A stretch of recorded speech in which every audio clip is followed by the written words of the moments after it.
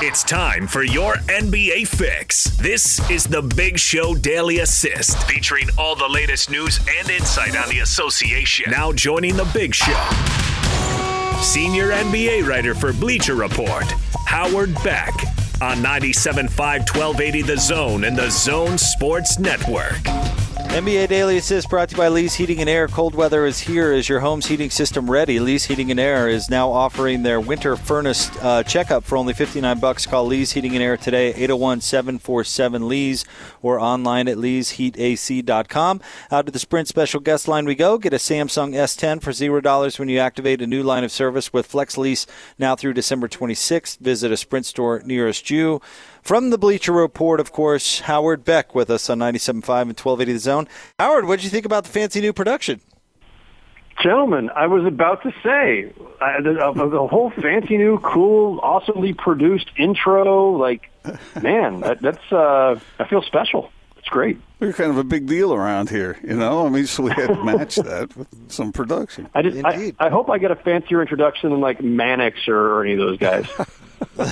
Of course. We save our fanciest stuff for the great Howard Beck. You know, and I will say this actually happened, Howard. Jake will be my witness. I was recently, minutes ago, asked who are among our smartest guests that we have, especially concerning the NBA, and I said your name. Didn't I, Jake? Oh, you did. I believe the word used was cerebral. Yeah. Mm-hmm. Do you owe Howard money, Gordon? I don't know. No, I don't. I don't owe him money, Gordon. No. You know, we're joking around a little bit, but I wanted to get your thought, Howard, on David Stern. And I haven't heard any update on what happened yesterday. He had a hemorrhage and underwent surgery, but I'd be curious to hear from you. Somebody that has covered the NBA over a long period of time when he was involved with it, your thoughts on his impact on the NBA and some thoughts about that. Yeah. Well, obviously thoughts with David Stern and his family, and I don't have any new information on it. And certainly, as everybody else is, I'm hoping that the next thing we hear is that he has, come out of surgery or whatever else they're needing to do, and that he's, making a full or on the way to a full recovery. That's what I'm hoping we hear next. I'm sure everybody feels the same.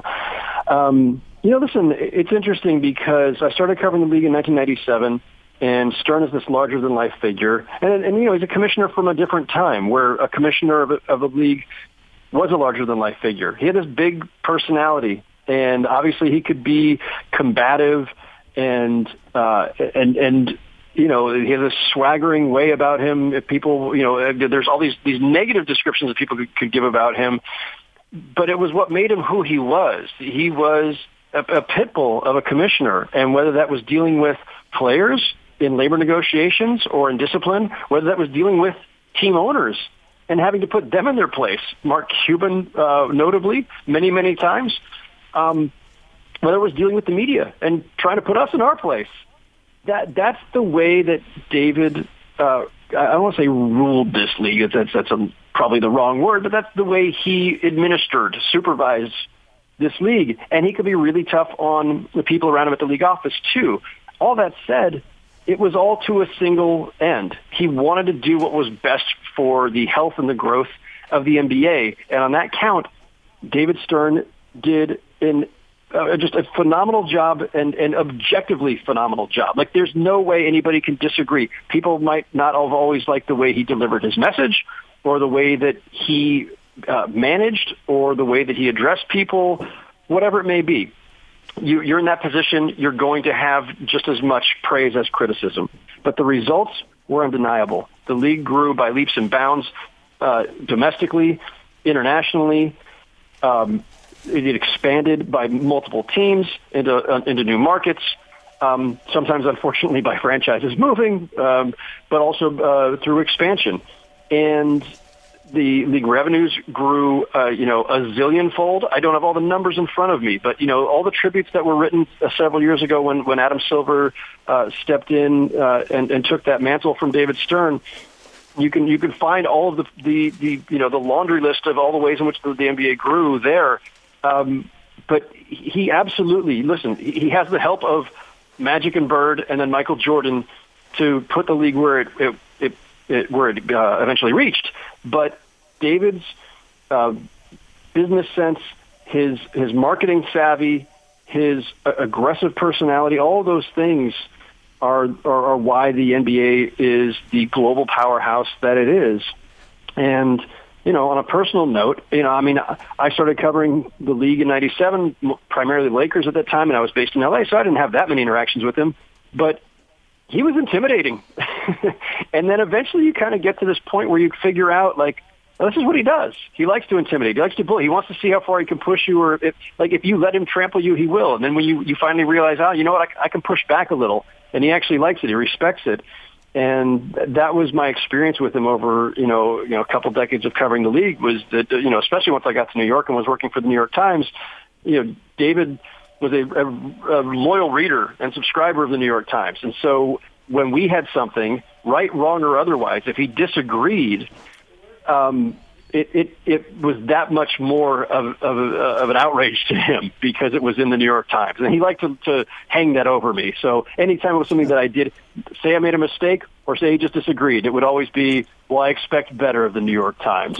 And I took that for what it was. It was both a smack across the head and a compliment, because he has that higher regard for the paper. But it was his way of kind of trying to manipulate just a little bit. And, again, I didn't mind it. I liked the combat with David. I found it engaging and entertaining, and he's really super smart. And so you've got to be on your toes. And anytime we deal with people in our job who force us to stay on our toes and then be accountable and be able to back up everything that you've said or that you've asked, it sharpens your edges as a journalist, and I appreciated that. Howard, switching gears to the Jazz. Over the next 20 games, they have the easiest schedule in the league. On top of that, Howard, they do not have any back-to-backs. How useful is it to have a schedule like that in front of them when they're a team that is still desperately trying to figure it out? Yeah, obviously, intuitively, you would say it's very, very useful, and I think that's, in actuality, I think that's true. It's funny, even though the NBA has made great strides in the last several years in making the schedule a little less taxing by eliminating back-to-backs, not eliminating them entirely, but cutting them way back, eliminating 4 games in 5 nights, trying to build in more time between games, the fact is teams, I feel like, are practicing less than they ever have. This is an opportunity, if Quinn Snyder chooses to do so, to maybe get in a little bit more practice time. Coaches in this league, and this has been the case for at least the last 5 years, are constantly complaining about how they just don't have enough time during the season. So when you get new players, or when you get a player back from injury, when you've had a lot of off-season changes, it's hard to get guys acclimated because they just don't practice enough. So that's an opportunity to practice and an opportunity to get healthy. If the games are spaced out a little bit more, and also just to not run guys down, obviously, if you don't have the back-to-backs. Clearly, really important for them to get Mike Conley back healthy and in the lineup, and, that's a key here, too. And I do think that when you're playing lesser competition, it gives you a little bit more room for experimentation, or a little less pressure on you to execute everything exactly, precisely every single possession. So maybe it gives them the wiggle room that they need with the new pieces that they've got, and hopefully with Mike Conley rejoining them, to kind of smooth out those rough edges and find that chemistry that has kind of eluded them in the early parts of the season here. So yeah, I think it's a really critical stretch. And besides that, when you're supposed to be a top tier team, you better be feasting on the bottom dwellers, right? Like we can all sit there and say, well, it doesn't really matter much. They haven't beaten anybody in this stretch. But it still matters. That part of being a good team is consistently beating the bad teams. Howard, we were talking about this a little bit yesterday. When the Jazz play well, the ball is moving, and that's a big part of what Quinn wants to get done. And obviously he's basing some of that on his personnel. And there are other teams that maybe don't do that as much. The Rockets might want to give the ball to James Harden. And I know he gets some assists, but let him take over and let him do what he wants to do. What kind of basketball do you appreciate watching?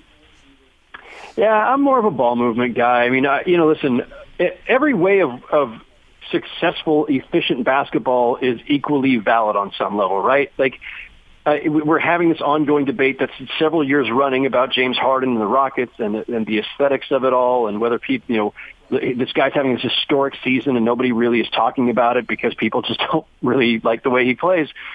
Listen, this is not a popular take, but even back when we were in the iso ball era of the early 2000s and late 90s, and Allen Iverson was this phenomenon. Iverson was great to watch on a lot of levels because doing what he could do at his size and just the moves he could make, he was dazzling. He was entertaining. At the same time, my personal basketball preference was not that, and so I was never a huge Iverson guy. That's, again, an unpopular take, I know. But I didn't like iso ball. I've never really liked iso ball. What James Harden is doing as kind of a solo artist is taking it up to all new heights and in a different way than we've ever seen before from Iverson or Kobe or Michael Jordan or anybody else who's been great as a one-on-one player. Harden has got his own completely different template that he has created out of thin air. And yes, it involves a lot of contact and a lot of misdirection and a lot of fouls and a lot of free throws and a lot of ball dominance. And look, if you're the Rockets or you're a Rockets fan, you don't care. It's getting you wins. And he is, stretching the game in all new directions. And I can appreciate it intellectually without necessarily wanting to watch it. I prefer ball movement. I like, the Spurs of the mid-2010s and then certainly the team that beat the Heat in the finals. They were all about ball movement. They didn't have elite-level talent at that time. Yes, they still had Parker Ginobili Duncan, but those guys were not in their prime anymore, but they were just a phenomenal ball movement team. What Mike D'Antoni's Suns teams did was spectacular. What the Warriors, people can hate the Warriors all they want, and I understand it, the backlash that came with it the last 5 years, but they played a beautiful brand of basketball, and that was undeniable. And so, yeah, that's still my personal preference or bias, and just in terms of the aesthetics of the game. But I also think that for most teams, it's also the most effective. And I think that the Rockets falling short consistently in the playoffs, people can fairly say that maybe that's showing the limitations of hero ball or reliance too much on one guy. What percentage of the league do you think does rely and emphasize heavily ball movement? Oh, that's a really good question. I don't know off the top of my head. I think probably most of it. This is one of these funny things, though, Gordon, about the NBA and coaches. Every coach will say that that's what they want. Yeah. They'll all talk about pace, ball movement, player movement, all these things, and they'll preach that, but you can't get it out of everybody. And sometimes it's just about your personnel too. Mike D'Antoni, and I wrote about this, a year or two ago. Mike D'Antoni did a complete 180 where he was always about the ball finds energy. That was his favorite phrase. And the point was, move the ball and keep moving, and it'll find its way back to you, and you'll benefit eventually. And he was all about that. And then he becomes James Harden's coach, and they become the biggest iso ball team in the NBA. I don't think that that's what Mike prefers in his heart, but I think, as a coach, he just wants to win, and he knows that that's their best way of winning. At risk of having this entire interview be about the Houston Rockets, the way James Harden is playing and how well he's playing in the production and his usage rate and all of that, do we even know if the partnership with Russell Westbrook is working or not? No, that is a fantastic question, because sometimes the record can mask these things, right? Like you could have a great record and still have bad chemistry or guys feuding. Like obviously all those Shaq and Kobe years I covered, the record was great. They didn't change the fact that Shaq and Kobe at times absolutely wanted to murder each other. In the case of the Rockets, different version of this, but they're 16-8. They've been really good. They're a top 4 team, but they're not in any way demonstrably better than they were last season. And Westbrook's still shooting terribly. Harden is, if anything, using even more possessions, I think. I have to double-check to see if his usage rate has gone up. But he's even more ball dominant, I think, and his scoring average has climbed again. So if the idea of getting Westbrook was a partnership, it's not really that. Russell Westbrook is just kind of another guy along for the ride on that team. And I when the trade was made, I was in Vegas for Summer League, and the word circulates, and I immediately start walking around Thomas and Mack because there's a zillion basketball people there, and you can't walk 5 feet without bumping into a scout or a coach or a GM. And so I immediately started doing the Insta poll, basically, of are they significantly better, worse, or otherwise for this trade? And of the half dozen people I talked to in the immediate aftermath, the first reaction of everybody was, they're about the same. And nobody really strongly felt that they had made a leap forward. And here we are, a quarter of the way plus into the season. I feel like on balance, they're still the same team. What Westbrook has done is given them a great dimension in or a benefit in transition. So Harden can dominate the half court and Westbrook becomes a bystander. But if they really need to push the ball in transition, Westbrook is as devastating as there is in the league still, going end to end, and it's just unstoppable. So it's given them another dimension that, and Chris Paul couldn't do that. So I don't know if we'll know until the end of the season or probably in the playoffs, and we'll see how far they go before we can really say whether this actually substantially changed them for the better. So, Howard, a related question to that, although it's slightly different, is the case of the Lakers. When you have LeBron and AD coming together the way they have, obviously that 22-3 record is built on, at some extent, on sheer talent. How much of it is attitudinal, though? How much of it is being unselfish? How much of it is working together? Sorry, I got distracted there for a second. Say it again. How much of it is working together, and how much of it is just built on the fact that the Lakers have 2 of the 5 best players in basketball? Yeah, no, similar premise, right? When you have that much talent, you can do a lot wrong. You don't have to be that precise because you know that LeBron can always bail you out and AD can always bail you out. And I think that there are plenty of examples of that where you watch their games sometimes and things break down and it's like, all right, fine, things broke down. Go to a quick pick and roll and boom, the next thing you know, Anthony Davis is slamming an alley-oop through the rim. I think they're as good as their record suggests. I think there are some people who are still kind of holdouts on that based on either the weakness of the schedule or just, hey, let's see where they are a few months from now because of the pace that they're playing and LeBron's age and can they hold up? And those are fully, rational caution flags. Again, like with a few other teams, I think, we'll know more in April and May.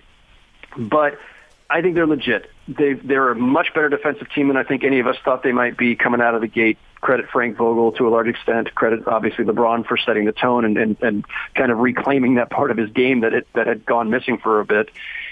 But I think they're genuinely great. I still don't think that their supporting cast is all that spectacular. I still like the Clippers as a whole better than the Lakers for their 1 through 8, 1 through 9.